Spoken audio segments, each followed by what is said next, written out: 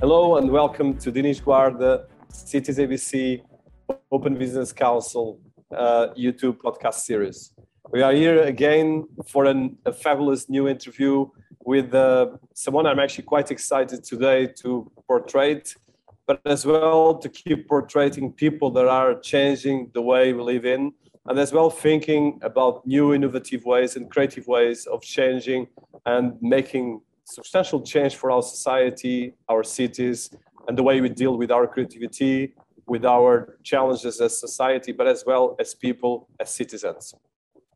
So in our series, we've been interviewing right now close to 170 people and reaching close to 8 million views just on YouTube alone.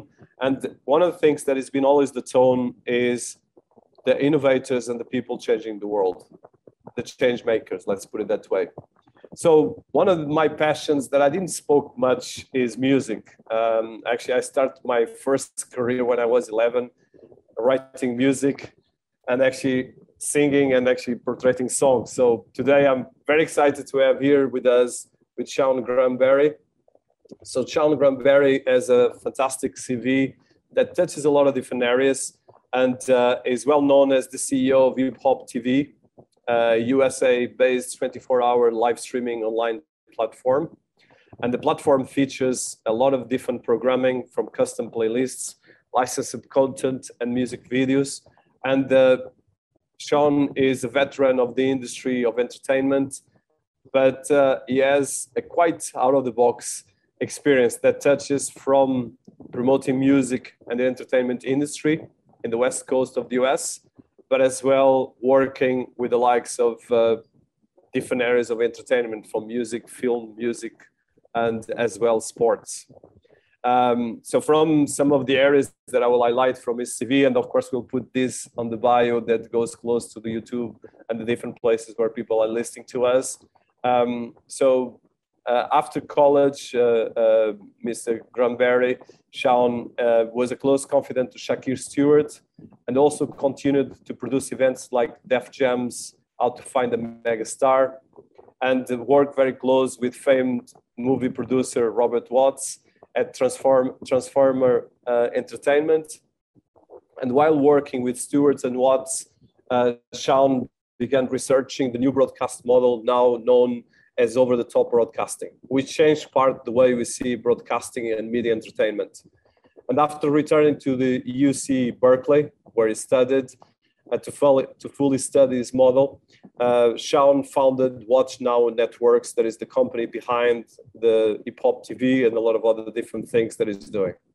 Sean met his passion while still in high school, and back then he worked in a A&R department with his uncle, Chew Tough Enough Productions, where his mother was the CEO, so family business that goes and grows. And Chew Tough Enough Productions work with such artists and companies as Tony and Vogue, Madonna, Club Nouveau, Confunction, Timex Social Club, Regine Bell, Alexander O'Neill, Bet Networks, ABC and Fox Networks, just to mention a few.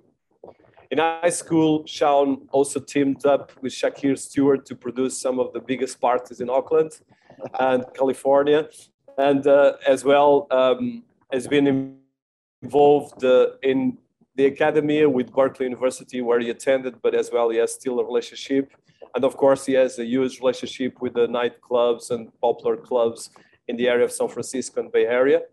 And of course, in terms of his passion and the work he's been doing, it has a huge impact as well in terms of social impact and community work that comprehends, and as well work with inner city youth that he founded, the Scholar Athlete Union and Bears Youth Basketball, with help from childhood friend Jason Kidd, and works very close with Stanford and UCA Berkeley faculty to help young people achieve a college education and survive the dangers of the streets. Yeah.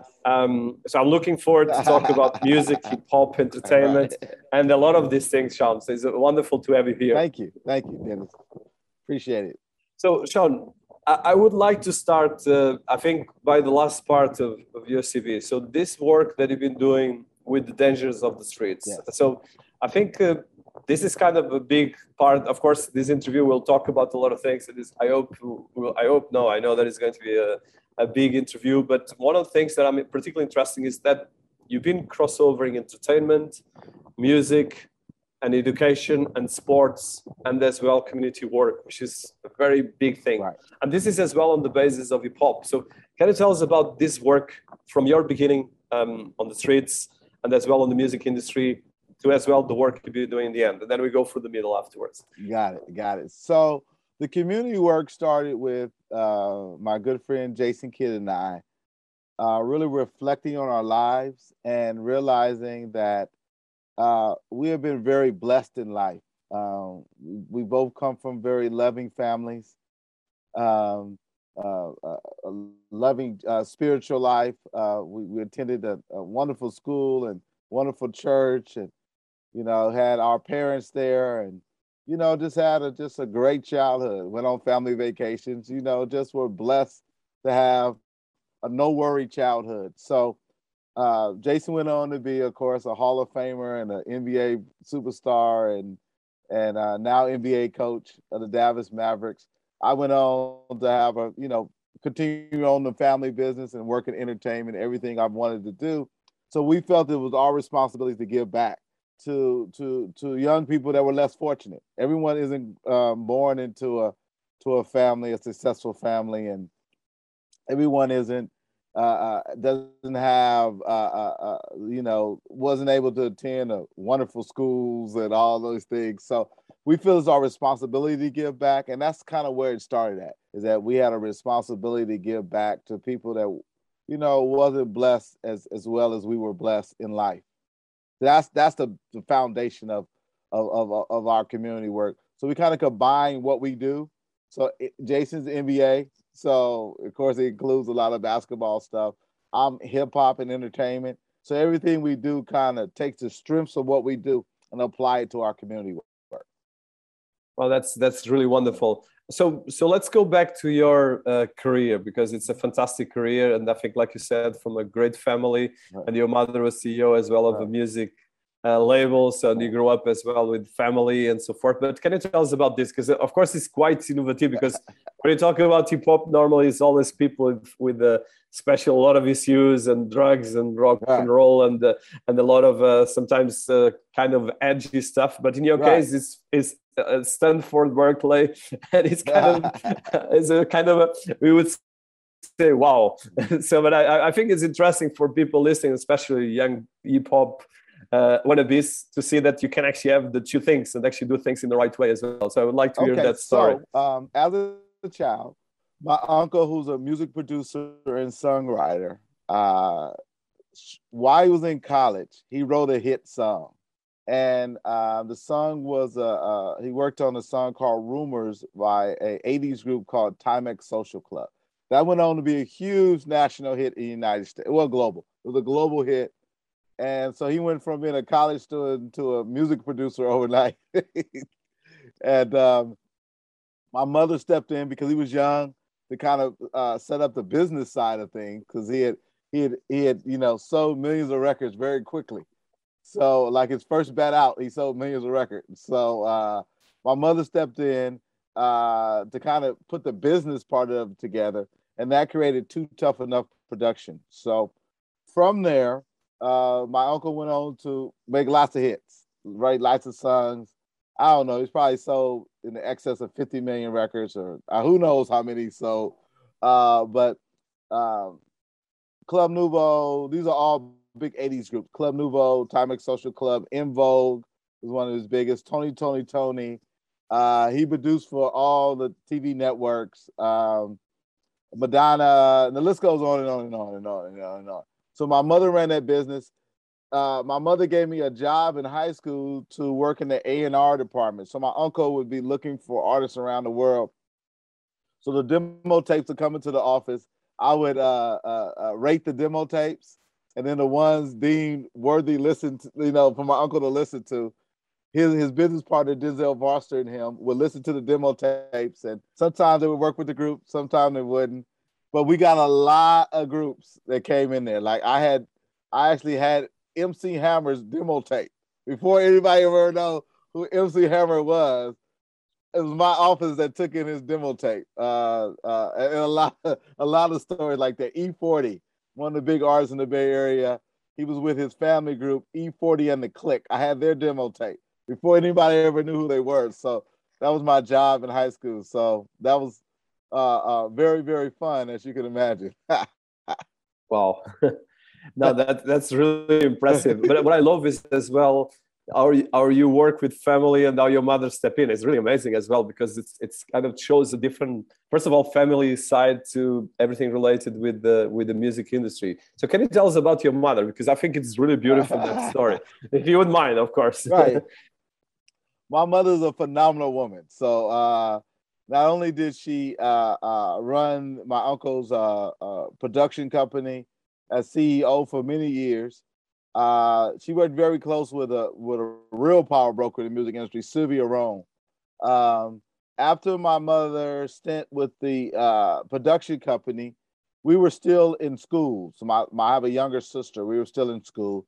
So my mother was asked to move to LA or New York to work for one of the major labels. Because we were small, and my father owned a construction company. My mother chose not to pursue the music career in New York or LA because she didn't want to uproot her family. So she went into education and ended up being a college professor. So she's Dr. Toni McElroy. She ended up reinventing herself as an educator and teacher, principal, and then professor. So she went on into education. So yeah, my mother's what you call a superwoman. Wow, that's a wonderful story. No, it's really special as someone that tries to have a good family, at least to be a good example. And of course, I like the music has a lot of excesses and the culture of entertainment, but you can actually still have fantastic stories like yours, very, very positive as well, which is in itself a beacon of light as well. So let's look at, because let's say, when your mother and your uncle were having all this success was more or less at the same time that hip hop was kind of growing as it is now. It was, can you tell us from that inception, because you were part of that? So the emceeing from the 70s, and there's a lot of theories saying that history starts with the Jamaica DJ Kool Herc that starts spinning. So a bit of the history of hip hop from your side as well, because you're an expert on that worldwide. Well, I got a great experience because my uncle would be on tour in the early 80s. He was on tour. So all the time he'd go to New York, he would always bring back the mixtapes. So I got to hear all the latest hip hop as it was coming out very early on. And my uncle also worked with a lot of the artists. So he worked with a lot of early hip hop artists with his music production. So I was there in a lot of the beginning of the culture. As it came out to the West, my uncle spent a lot of time in LA. So we were a lot of close to the Ice-T's of the world that were coming out in LA. In San Francisco Bay Area, we had early artists like Too Short.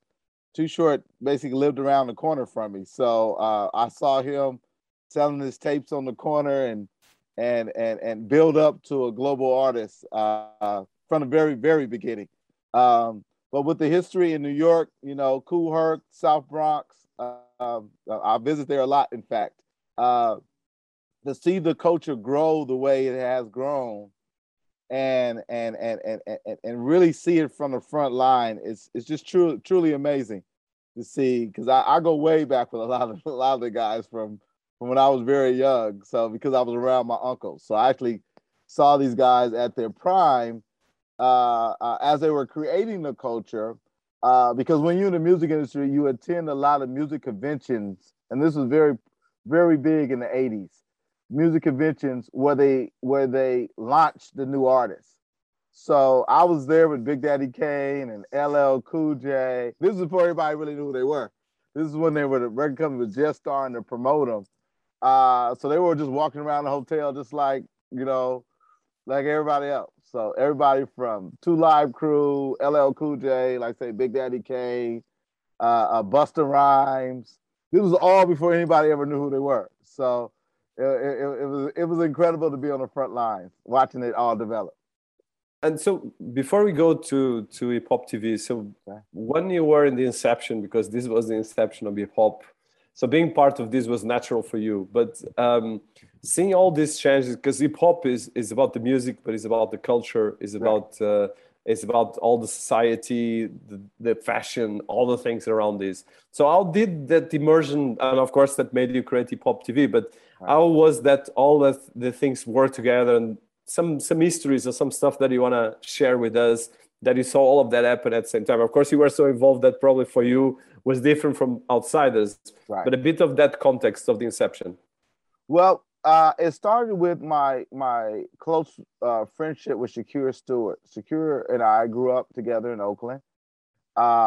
We then went to high school together, St. Mary's High School in Berkeley, California. And in high school, we decided that looking at what my uncle was doing, one day, this is in ninth grade in high school, we wanted to build a global entertainment company. So we decided that when we were in ninth grade. That's what we wanted to do. And we would support each other no matter what. So that was a pact we made. So my uncle friends were the top DJs in the area and the top power brokers in the area. So we started throwing parties because the top radio DJs would DJ at our parties because they were my uncle's friends. So we would have these huge parties, 2,000 kids at a party. We charged them $5 to get in. So we built a business in high school of throwing these big parties. But we would have the radio DJs DJing at the parties. We were like, how'd you get those top DJs to DJ at these high school parties? But they were my uncle's friends. So I knew them since I was very young. So they would do anything, to help me, or because the relationship they have with my uncle. They were family friends. So they were family friends. So that's how we started throwing these big parties. Then Shakir went off to Morehouse College, and he became a part of a group in Atlanta, Noontime Productions, that ended up signing Puffy's Hitmen. So all the bad boy hits by Puffy was done by mainly 7 producers that started in Atlanta on the Noontime Productions. So all Notorious B.I.G.'s hits, Mace, all those bad boy hits came out of these producers, as Shakir was a part of that scene. Then he went on to be L.A. Reid's right-hand man. L.A. Reid was leading Hitco Music Production, a music publishing company, as well as his record label. But then he went on to head Def Jam. So I was working with Shakir this whole time. So during this time, when he went on for Def Jam, he signed Rick Ross, signed Young Jeezy, signed Sierra, the R&B star, signed Beyonce to her first songwriting deal. All this was going on. We're working together through all this great things that are going on. But when he was at Def Jam, Jay-Z told Shakir, is like, man, you way too smart to be running Def Jam. You need to own your own company and do global things around the world. So that's when Shakir called me, and we met in Las Vegas, and we, on a napkin, came up with the concept of Hip Hop TV. It was really transitioning from regular music sales into the video aspect of it. So we wanted to build a global home of hip hop culture and use the latest technology to monetize the culture at the highest level, making sure that the artists and creators of hip hop were compensated at the highest levels, because now technology was allowing this to happen. We fast forward to today and we see where we're at. We're in an incredible space to actually make that happen.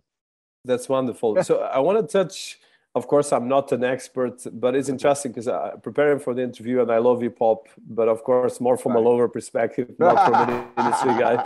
So it's interesting looking at Google, because if you look at Google and you search for history of hip hop, what is interesting is that the first thing that appears is kind of, and I want to go through some of these questions with you, is we started hip hop, where the name hip hop came from, and then the three major movements of hip hop.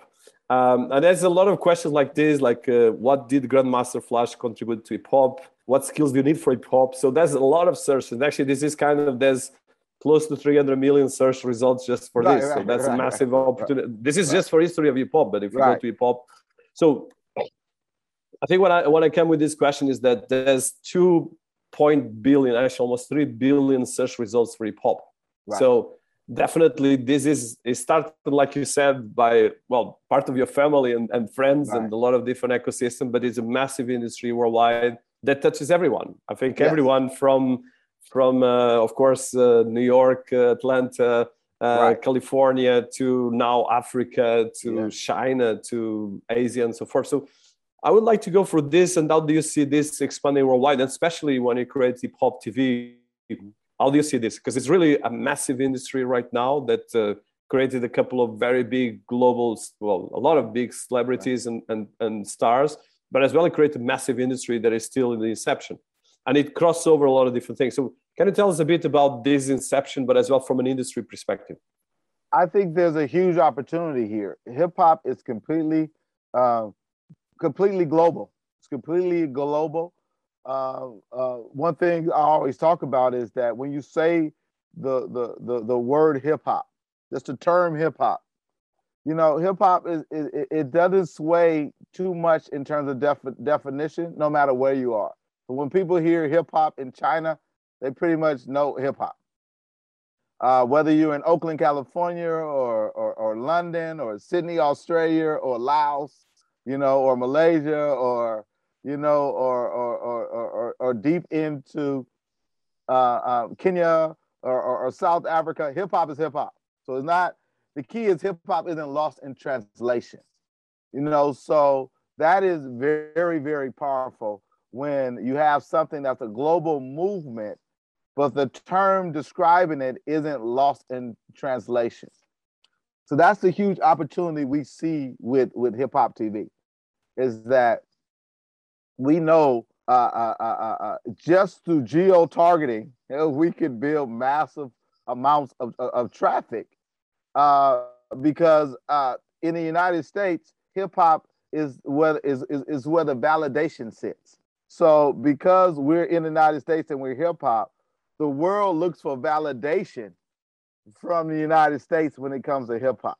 You know what I mean? So the United States is always kind of looked up to as the creator of hip hop and hip hop culture.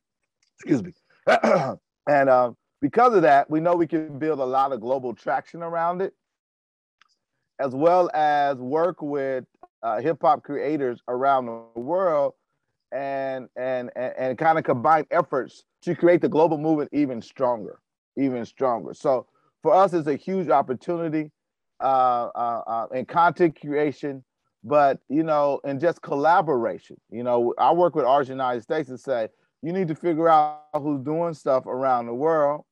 You know, with music, you upload your track, you can mix it, and then you could, you know, remix a song together all day long. So I tell artists in the United States, you need to reach out to the artists in Africa. You need to reach out to the artists in Asia. With social media, it's very easy to send a DM message. So it's very easy to reach out, making hip hop even more global than it already is. So that's one of our goals. So in terms of hip hop TV, I know that you guys have been building something really amazing, because it's much more than just an organization. It's a movement around the hip hop ecosystem and the culture. So tell us about what is hip hop TV for people that don't know so much, and what are your goals, where people can find, and so forth. So Hip Hop TV, first of all, can be found at hiphoptv.com. So it's hiphoptv.com.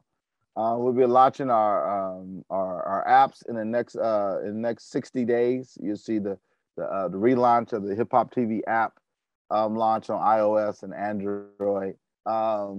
But what we did was build a video sharing platform that monetizes video with some of the best technology that we could find. So in essence, we not only produce content, we also help creators of content, so user-generated content, monetize it with some of the best technology that we could find. So um, everything from, of course, blockchain, crypto, NFT. You know, that's the partnership with Cities ABC. To overlay technology, Source Digital is a partner in this. So when I'm interviewing someone, I could buy the shirt they're wearing or get more information on what's ever in the video. You can get all that data and all that information. To Famecast is one of our partners in terms of bringing a lot of tools into one location. So you can go live at any time behind a paywall and talk about your latest project. Subscription models are very big now. Famecast gives us a tool for subscription models. So in the music industry now, is not selling a lot of music is how you make your money. You know, so you really have to build a one-on-one relationship with your fan base, with your core fans, and through a subscription model, sell them different things a month. So for $5.99 a month, you get exclusive song, a T-shirt, you know, a master class. You know, you get all these things in the package to your core fans. Well, that's $5.99 or $7.99 a month times 1,000 times 10,000 or even times 100. You know, so we're showing artists that the music is extremely changing, and you have to look to monetize it a whole other ways. So one of those ways is going deep into blockchain, crypto, NFT, into this space very strong, because the creation, what you're creating, your digital music, your merchandise, your artwork, can be monetized in that world too. So it's all about it's showing creators around the world how to monetize what they do at the highest level. Our business model, we get a cut of everything. So we get a small cut of everything. So it's a volume play here. So with large volume, you know, we have a great business model too. Fantastic. And so I want to touch from your background in the music industry, you are always focused on putting the artist first, first coming from a family of artists, but understanding the industry. So at the moment, of course, all the challenge we have is that the music industry is actually suffering probably more or the same as in the 70s. Yes. And although the industry became more mainstream because there's much more artists than there was before, but ironically, even with all the digital tools, the artists are still struggling. And as well, the channels are difficult, especially in the last few years with COVID, has been very tricky, right? Because the artists are not making concerts or much less concerts. And there's a much more fear for this. So how do you see the industry as we are right now, especially in particular the hip hop industry, where you are more involved? Well, I think the key is that we're in a serious sense of transition, or where artists can take advantage of learning how to use tools that puts them directly in contact with their fan base.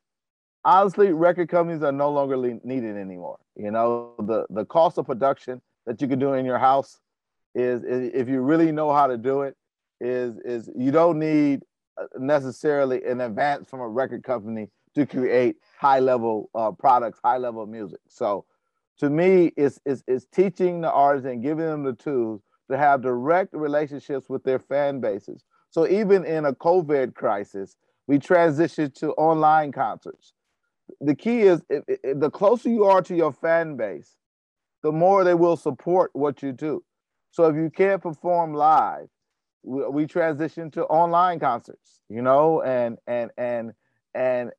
pre-selling tickets to when it can go back to performing live.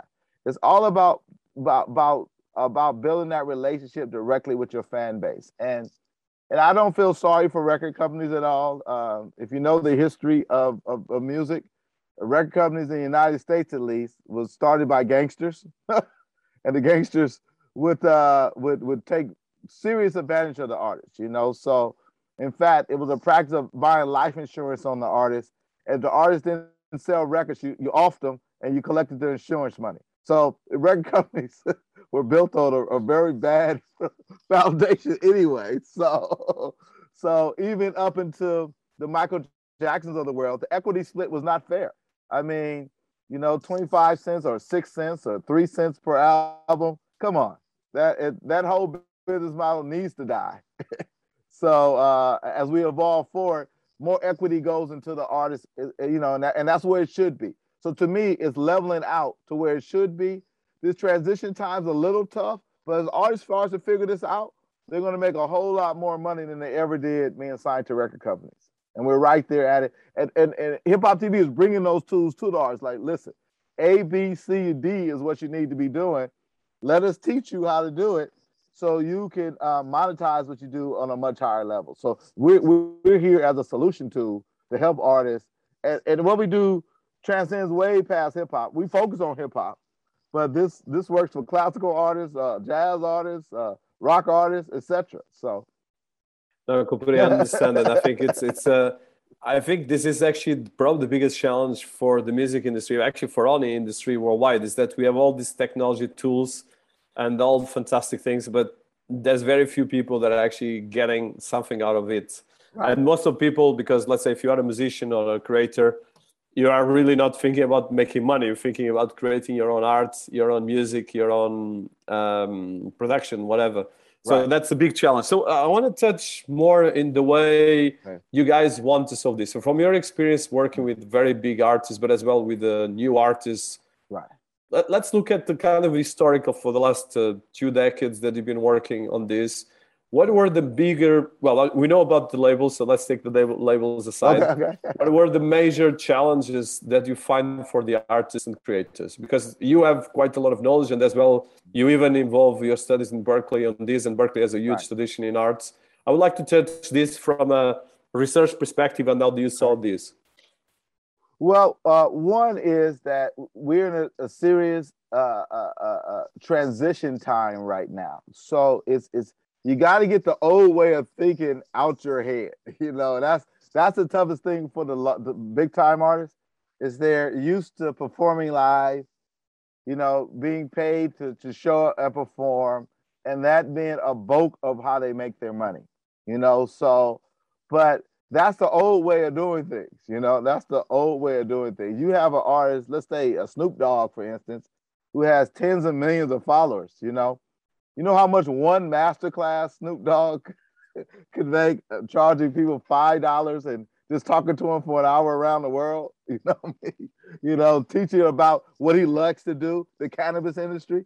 He loves cannabis. So if he just did a deep dive into cannabis, one masterclass, $5, he can probably get 1 million people to bite, So that's $5 million made in 1 hour, So, but he has to understand how this stuff works. So he can say, you don't have to do 5 shows around the world to earn $5 million.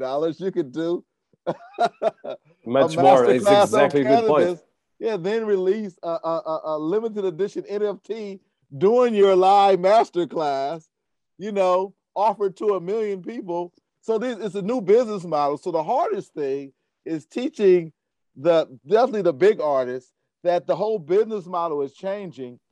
You have to change with it, or you should change with it. You don't have to change. You should change with it, because it's a much higher return on investment of your time to use this new technology than it is this way, And believe me, the next group of artists, they are going to use the tools, and because that's what they know. So that's been the toughest thing, is convincing the mega artists that you're leaving a lot of money on the table.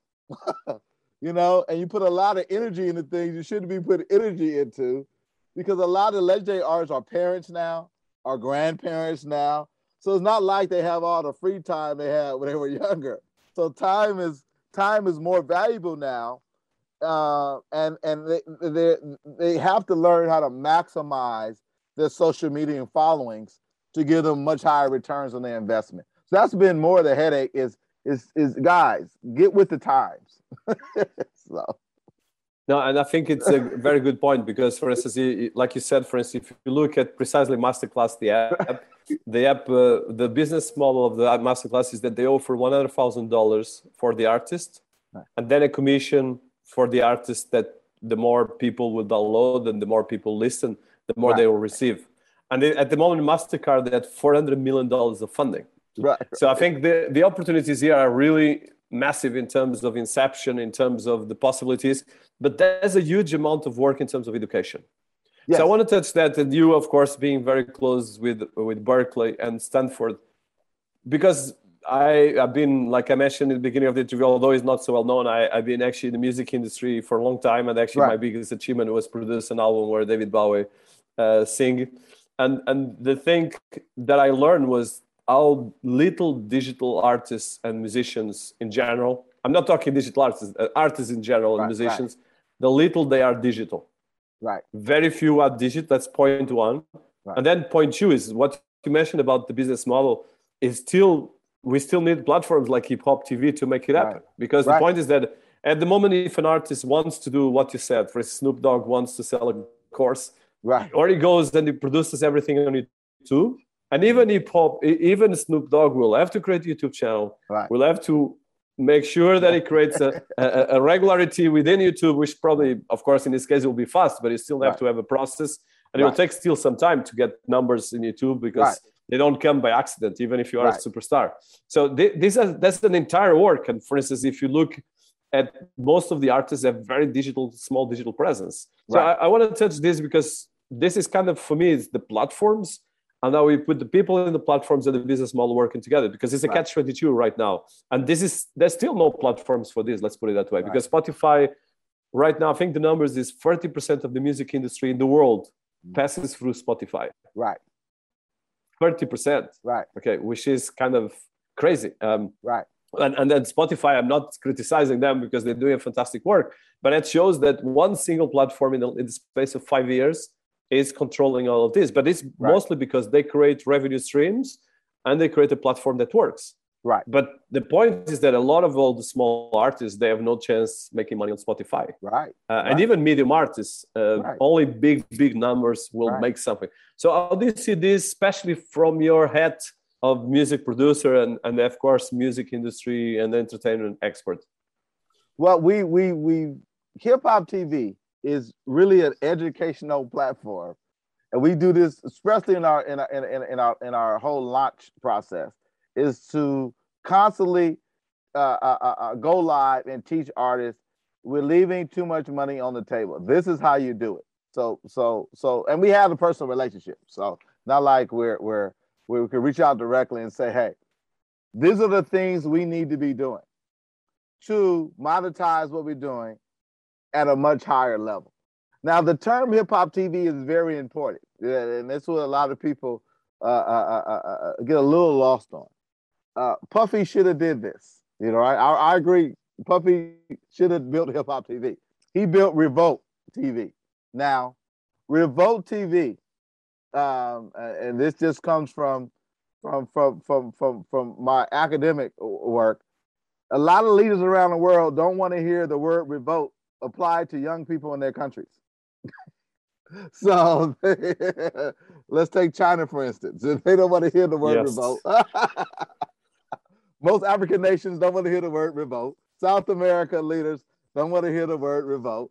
So you're limiting your global growth right there with just the name of your platform. You know, that is key. Hip Hop TV allows us to build like a unifying force around the world just because the name of the term and the free tools we offer and the free education we offer to say, hey, we're leaving too much on the table. This is how the new industry works. Digital is what we have to do. We're not limited by borders anymore. So hip hop is global. Everything you do in hip hop should be thought of as global. You should have an African plan. You should have an Asian plan. You should have a South American plan, even if that's just remixes on your music. So, hey, you need to do a reggaeton remix for your South American. Same song, a remix, you know? You need to throw a little Afro beat in it for Africa. We teach the artists everything must be global and you have to track the data. See, Hip Hop TV is really a data central for hip hop culture. You really have to track the data. Where is your stuff hitting? You spend a lot of time in LA, but for some reason, your stuff is hitting in Sydney, Australia. That's where your traction is coming from. We need to get you a passport, get you over there with a local DJ and a promoter in Australia, and you need to go hard in Australia. You know, so a central data source so we can help artists maximize kind of what they're doing, which grows the culture also at the same time. So that's what we're most excited about, is really taking technology, applying it to the culture. But this could be applied, as you know, to anything. But we focus strongly on hip hop culture, and we connect in sports because with basketball, at least, hip hop and basketball is tied at the hip. They're almost one and the same. So when you see NBA, you hear hip hop music, and it's been that way really since Allen Iverson of the Philadelphia 76ers was a hip hop artist and a basketball star, MVP of the league, but he also rapped. And he made a marriage between the two that exists to today. So sports and hip hop culture is a huge global lane to work in. And that's kind of what we focus on. No, and that really is amazing what you guys are trying to do. So one thing I want to highlight this precisely about the sports and the culture and the data. So in March this year, you actually did a partnership between Corsina and hip hop to create a partnership with Adsmobile. So I will just quote from the PR because I think it's relevant for our audience, but it's interesting precisely to go from the theory to the practice. So Adsmobile is a digital advertising company with direct relationship to 1,200 Latin America, Spanish and US Hispanic publishers that has been announcing with Hip Hop TV, a 24 streaming network, the idea of a platform and a content production partnership called the Adsmobile Studio. That is a full-service content studio combining ideation and storytelling with the largest digital advertisement network targeting US Hispanishes. And as well, it allows Adsmobile to bring A-list talent and data together to innovate and guarantee measurable impact for advertisers.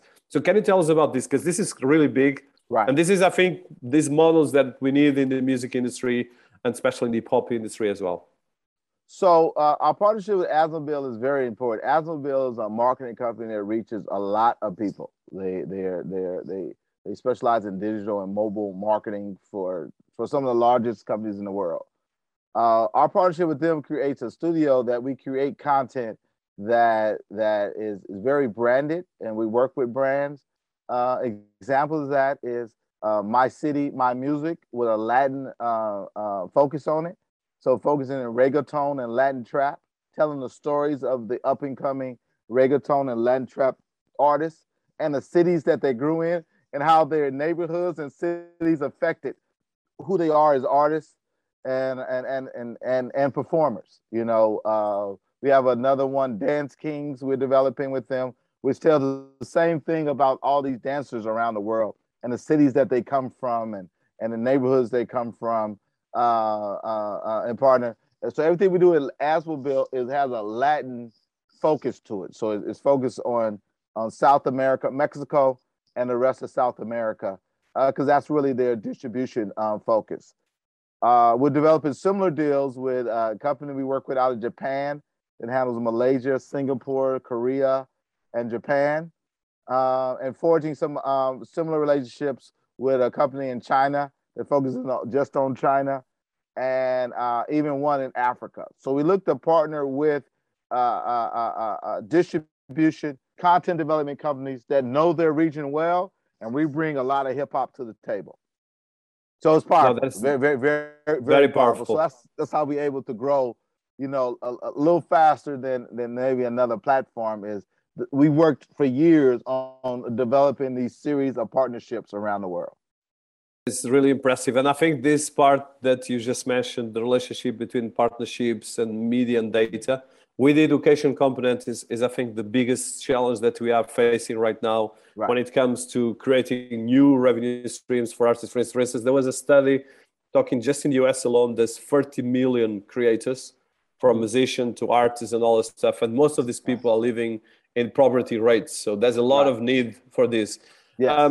So I want to touch now in terms of picking on the data and going to NFTs, as you know, is one of my passions. So, so how are you going to work from a platform with the artists that you're representing and organizations? Because you are very special because you are like an institution within the hip hop world, because you have the relationship with the artists, but you have as well with museums, you have with a lot of different organizations. So I would like to touch how are you aiming to use, of course, the innovation coming out of you? And for instance, you mentioned the Mavericks, the Dallas Mavericks is interesting because Mark Cuban invested hundreds of millions of dollars in NFT platforms. A lot of them in terms of NFT collectives. And there's a lot of things right now, and especially collectives in sports and NBA precisely. Right. But I would like to hear from your side how you want to, of course, we're going to work with Citizen ABC, but from your side with the artists, because I think that's the part that, especially people listening to us, of course, there's industry players, but there's a lot of creators and industry people that want to learn, and they want to demystify what is the NFTs, what is the hype, and take the hype out, and let's look at the most interesting things. So it's you said it over and over again. It's education, education, education. With hip hop and sports, just the NFT market alone is very, very valuable and will be very valuable moving forward. Just that alone. But the creators or the athletes and the entertainers don't know a whole lot about how NFTs or cryptocurrency or Bitcoin, the whole thing works, blockchain, period. So our initial push is a lot of education, saying this is how it works. This is how you benefit from it. This is how your future generations benefit from it. It's not only you. Your future generations can benefit from this. And this is how it all works. Has to be a big key. Because I think I've seen a lot of the other platforms, they just come and, creating these NFT and all this stuff and really not bringing the educational piece to it. They're just doing it, maybe slide the artist a check or something like that, but they're not really doing it and educating the artists in what is the business model of this digital currency? What is the business model of blockchain technology? What is the business model of NFTs and things and all the great things you're doing and all the great things you will be creating? How does NFTs play into your business model? So, and it goes a little deeper than that. A lot of the artists need help developing their business model now because the business model has changed so much that even the younger new artists don't completely understand it. So that is really the value of what we're bringing with Hip Hop TV is in our lane of hip hop and sports. We want to be we want to make sure we bring as much education to the table and teach people as much as possible because, we do things transparently. We're very up and up. We're not trying to take advantage of nobody. We're here to help the culture. So business-wise, I think they will see that and say, you know what, Hip Hop TV did kind of gave me a lot of game early on. I'm going with it. I'm going with Hip Hop TV. So that's the long game. The long game is being integrity and the trust in this lane. So artists eventually say, you know what, these guys, really did it right. And this is who I'm messing with. No, I'm completely, and I think I love the vision, and I think it's definitely the most important thing, but the very difficult thing, because I think when I speak with almost anyone, I think what I find is really there's a massive disconnection between the learning of the tools, using the tools, and I'm not even talking about NFTs, for instance. If you do, I'm sure if you go to your network or catalog of artists and see their, for instance, let's look at their Spotify profiles. Right. Let's look at Instagram profiles or YouTube channels. Right. And I'm sure that 90%, not to say 99%, will have almost zero followers and very low, really digital presence. And this is a paradox because you have fantastic artists that have terrible digital presence. Right. And if you don't make the bridge between the digital presence and the music or the creativity part of the artist, of course, they will have much more difficulties to succeed. So I think this kind of border between these things is actually where the NFTs can actually create a lot of solutions. And I like what you said about making sure, especially that the NFTs are tools, but as well that has education in the platform, and which is precisely what we're trying to do, even with our interviews, to teach and to talk with the industry leaders, because you have 25 years of experience within the industry, but as well really going for the ups and downs, because of course it's great when you work with Madonna or with one of the biggest celebrities and something really works fantastic, but then is all the bad moments that goes and and all the persistence, because this is a long game. So Right. I want to talk about the failures and how do you deal with this, especially as an artist and as a musician, and how you deal as well with this kind of tools to empower this. Because I think it's an important thing, and people are afraid to talk about failure. I know that in US, failure is much more tolerated than in Europe, for instance, or Asia. Right. For instance, in Asia, if you fail, you get in trouble. Actually, in Japan, you actually commit suicide. So there's a lot of issues on these areas that I would like to touch, and especially a lot of artists that are struggling with a lot of challenges on this. So everything I work on is developing solutions to lessen the failure rate. You know, I think there's tools now that exist that could really help increase the success rate. Like, I'm gonna give you an example. So we have a lot of domestic artists in the United States, and let's talk about. I would narrow it down to hip hop, right? That have no understanding of a global audience. They just don't. They just think they have to be popular in their neighborhood. They don't understand that the world is a very big place, right? So one solution I'm working with those artists is, let's find an artist doing something in another country. You know, let's go with Brazil, right? Let's go with an artist in Brazil, right? It has traction in Brazil. No traction in the United States, but traction in Brazil, you know. Reach out to the artist. Let's do a remix on the song. They're going to respond to you because you're from the United States. So you could be nobody in the United States, but you're somebody to the guy in Brazil, right? So let's reach out to that guy.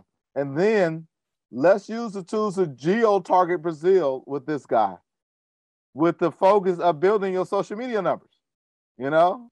So once you start building that traction, you know what I mean? The key is, you may not be popular in LA, but you match yourself with this global artist in another country and release some music, and then geo-target your little mini ad campaigns on that area of the world that is much cheaper to do, you know, you will see your numbers grow, you know? And then we work our way back home. We work our way back to the United States because people start seeing your numbers and stuff. So I think Hip Hop TV has a responsibility to help artists and content creators start to develop solutions that decrease the failure rate in the first place, you know, because right now a lot of them just bumping their heads on the wall. They're just not understanding how the thing works. But, you know, we came up with a saying a couple of weeks ago: the game to be sold, not told. Is that Clubhouse gives a lot of, you know, they talk, but we want to, our panels that we go live with, we're going to focus on solutions. You know, this is how you do it. And bring people to the table that being an insider, right? You don't have to go to Snoop Dogg. You get an artist he's close with that he listens to that's not as big as him, and you have that person on the panel. Well, guess what? Snoop Dogg's going to watch it too. You know what I mean? That's his buddy. You know what I mean? He knows his buddy's very smart, you know? We have an artist we work with, Mr. Fab. Mr. Fab is an Oakland artist, not known really outside of the Bay Area a whole lot, but he's very close to Snoop. He's very close to E40. He's very close to G-Eazy. He's very close to Too Short. A lot of artists in Detroit and other cities really pay attention to him, right? You got to have Mr. Fab on because he has a lot of influence of an artist, even though most people don't know who he is. He has a lot of influence on quite a few major artists, and he could get through, you know, get through that barrier. And so we know how to use the system to maximize the exposure. We want to be known for giving artists the tools to build success, and start really working on the success models that even failure is much less of a failure. So there is no failure. You know, if you use these models with just 100 artists, and that's $5.99 times 100 artists, you know, that's not bad. And you build from there, you know. So that is a failure. Now, other artists may have 1 million people paying $5.99, you know, but you started with your 100. Now it's time to build this up, your core fans. So I see it as an opportunity. I see it as a huge opportunity to say, you know what, with the right tools, we don't have to fail. No, I love that, and I think it's all about the way you look at these things. I really appreciate this. So I want to touch, and we are passing almost close to 1 hour, so I will be respectful of your time. So let's just one question about. Let's go bit right now about the pop culture. So we talk about music, we talk about the NFTs, and I think for people listening to us, definitely keep track on both Shaun radar and mine, because we're going to be talking a lot about this going forward. But I think I want to touch right now on the culture side. So like you said, the hip hop is global famous, and it touches a lot of different things, from music to movement to fashion to a lot of different things. So I would like to hear from your side, how do you see this culture? And now you're going to bridge all these different things, because you mentioned, for instance, education, but there's as well all the marketplace, because you can sell fashion, you can sell design, you can sell even museums that are right now coming into these things. And the museums want to work with the artists, with the musicians. So that's in the end of the day, there's so much different areas, but it's like a fragmented ecosystem. And if you put it in the same boat, I think you can actually go to a good port. So I would like to hear about the culture and how you see these different areas, especially the bridge between music, fashion, and a lot of things of the hip hop culture. Well, one thing about hip hop culture is I'm old enough to have been around before hip hop was a world famous situation, a world famous thing. So hip hop, they're generations younger than me. That's all they know. They've grown up with hip hop their whole life, So hip hop is blended into cultures around the world, and it really equates to urban youth culture around the world. Kind of that is synonymous. It means the same thing as hip hop culture. It's really urban youth culture around the world, which is a very valuable segment of culture, because if you study where trends come from, the coolness of the world comes from urban youth culture. Whether that's your hat worn backwards, whether that's the kids with gold teeth, whether that's a Izod shirt or a polo shirt, or whether that's, tennis shoes, high top or low top, that culture, those trends begin in youth urban culture. And they flood the world, and somebody makes billions of dollars from decisions made by young people in urban communities, that they decide this is what's cool. So the culture has a lot of power to it. We have never, ever monetized that culture or included those young people that create the trends into the business model. So we're talking about taking the culture to that and including those young people into the business model of the cool trends that they create. That's really one of the powers of what we're doing at Hip Hop TV. And that's what data is so important. So we know where these things come from. We know where these trends come from. In Oakland, at one point, it was a trend to wear large 5X white T-shirts, blue jeans, Nike shoes, and all the guys grew dreadlocks. So we never knew, why are all these kids wearing the same thing and wearing their hair the same way? And it came out in a panel discussion is that when the police are looking for you, they're looking for the same person. They're looking for a guy with a 5X T-shirt, jeans, Nike shoes, and dreadlocks. But that's the whole neighborhood. The kids came up with that. They would dress alike to make it tougher for the police to track them down, But those 5X T-shirts sold around the world. That trend went around the world, and some companies made a lot of money selling 5X white T-shirts. See how it works? No, it's complete, and I love the way you put it, because it's really about the misappropriation of cultural trends and the different things that makes the difference here. Well, it's been a fabulous, and I have a lot of more questions, but so one last question to let you brief, and I'm sure you're going to have a follow-up session or two. So I want to just, so what are talking precisely about trends, and someone like you that has been in the trends and all the different ups and downs, and of course all the continuous fantastic things coming.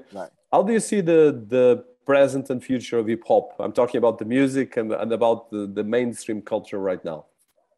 I think it's an incredible opportunity. Um, NFTs alone creates an incredible opportunity for hip hop and sports culture. Uh, uh, uh, Creating, I mean, in that digital space alone like I say, is an incredible opportunity. But as what we're doing with Hip Hop TV is saying, listen, everything is global, and for some reason we didn't ask for it. The world has voted, young hip hop artists the coolest people in the world. So people think that you're cool. How do we monetize that cool? You know what I mean? If we're the coolest people in the world, how do we monetize that cool? And that's where we're at. So there's huge opportunity in the monetizing what the world has deemed as cool people. And that's what we want to show artists how to do around the world. Around the world, these young artists that live in poverty, creating incredible content and music, deserve a lot more return on investment. And that's what we want to bring them and show them, teach them, this is how you do it. So last one, and so really very specific about Hip Hop TV. So you mentioned that you guys are going to have a NAP coming. We talk about the partnership with Hip Hop TV, right, and the Cosina and the Ads Mobile. And the other things that you want to share with your audience and their, let's say, music around the world, the artists and hip hop lovers, how can they get in and get in the board of your special ship? Well, shoot, off the top, we're excited, and we haven't announced it yet, our partnership with Cities ABC. About our goal is to create the largest hip hop marketplace for NFTs in the world, in partnership with Cities ABC. We feel we can do that. We feel we have the relationships. We feel with some of the content we're producing around the world that focuses on cities and, our City is Mine productions, or My City, My Music productions. We believe we can do that. We believe with our transparency and our fairness that we're going to offer the fairest deals for everybody. So we're going to be the best place to do business with, just on a business level. But that is a huge opportunity we're looking forward to, along with some of our other global partners, to really take the hip hop culture and really monetize at the highest level and provide a much higher return on investment for all hip hop focused creators. Well, I'm looking forward for that and going on this ride together. I'm really impressive about all of these different things. We're going to put all these notes. I think we're going to do a couple of sessions about precisely the education going forward, because I'm particularly interested to work on that. So one last question, I think, is more personal, but tell us a bit your relationship with Berklee. So someone like you that was making parties in the high school with 2,000 people that end up actually in Berkeley University. That's quite an achievement. And you're working as well with Stanford, so two of the top universities in the planet. So tell us about that, because I think that's a beautiful story, but as well that highlights the capacities that come. And I know that, for instance, there's a lot of artists that are these things, but sometimes it's a bit hidden. But I think it's important that we put it public, because the only way for artists listening to us to make money in getting these models is learning, like you said, right. But as well being smart. The smart implies being part of the waves in the right way. Well, I am totally connected to Berklee. Growing up, my best friend's dad was a scientist at UC Berkeley. So I would actually ride my little bicycle and play on the Berkeley campus as a child, while my friend dad was at work, because on his lunchtime, he would take us to the gym to play basketball on his lunch period.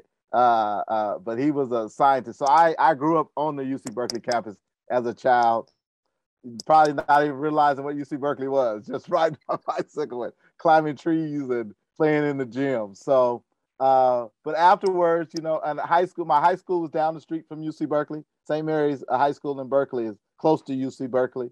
So Berkeley has kind of been a part of my life. My wife and I went to UC Berkeley. My wife is the Associate Dean of Admissions at UC Berkeley. So I'm just totally connected to Berkeley. And one of my closest friends just happened to be a dean at Stanford. So I work very close with him in science. And we produce these technology and sports camps where we teach kids about technology and sports. So I work very close with Stanford and UC Berkeley on that. So I am completely Go Bears, completely. Jason Kidd, of course, is one of my closest friends, and he's one of the most famous athletes to ever play at UC Berkeley. So I'm just Berkeley to the core, I guess. Wow, that's very inspiring and really fantastic. So I want to touch now. Sorry, last one. If you have 1 minute or two more. I have. Can you tell us about the sports and data, because that's quite interesting. We didn't touch much that, but as well how you relate the hip hop TV with the sports part, but as well the work you've been doing in data sports, because it's a massive industry and it's going to become bigger. And of course, when it comes to NFTs, right now the biggest part of NFTs are actually sports NFTs. So yes. A bit of that, because of course you have both the academic and the experience, both experience working with sports people, but as well on hip hop and with academic.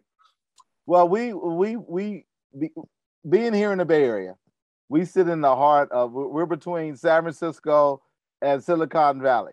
So we're in a tech hub of the world where we're based at. So we started producing sports camps that provide, so half the day is technology, the other half is sports. And we start with basketball. So we invite companies to come out and present to young people the opportunities that exist in, in technology. Because here in the Bay Area, there's 200,000 job openings in technology that sit unfilled, that they mainly bring people around the world to fill. Even though our young people sit here right around the corner, and if we train them, our whole thought process, if we get them interested in it, they can look to go into industries that are right around the corner from them, literally drivable distance, well-paying jobs. These are well-paying jobs too. So our camps are kind of designed to bring people into that, kind of mix the sports with the technology. And in that, some of our sessions even focus on NFTs, and the sports guys talk about, kind of what's going on. So we're bringing maybe a minting company is what we plan to be to in the future, and actually have an athlete there and talk about how NFTs work, so the young people can get exposure to it and say, oh, okay, that's how it works. So our technology, we mix the technology with the sports, really trying to focus on giving young people options that very few people make it as professional athletes. We tell her, the 1% of the 1%, but this computer scientist over here, this electrical engineer over here, he just went to school, so you just focus, you could do that a lot easier. You could do this other stuff, jump through the gym and shoot like Steph Curry. That doesn't come too often in this world, but these guys and these ladies, everybody could do it. So that's kind of our focus. Wow. Now that's inspiring and wonderful, Shaun. It's really impressive, and I think this shows as well the versatility of your work, and I believe really in hip hop TV to be a driver of the culture of hip hop and create a fantastic, positive, and empowered movement. Yes. So looking forward to continue working. I think this will be the first of a lot of interviews they're going to be doing. And I hope the next ones will be with different people from the industry talking about the problems and doing lives and as well creating a lot of educational, because I think that's the idea that I want to pass with my YouTube channel. And as well, I know that is what you want to do as well with Hip Hop TV. So thank you so much, Shaun. We're going to put all the links for the website, for the app, and for all the different fantastic things you guys are doing. And for everyone listening, please study Shaun, study the Hip Hop TV, and get involved. And please take your seat, not take your seat, get action as well, because that's the most important thing here. Dennis, thank you. You and your team, really appreciate it. Look forward to my pleasure, and very honored to be here. Okay, thank you. Thank you.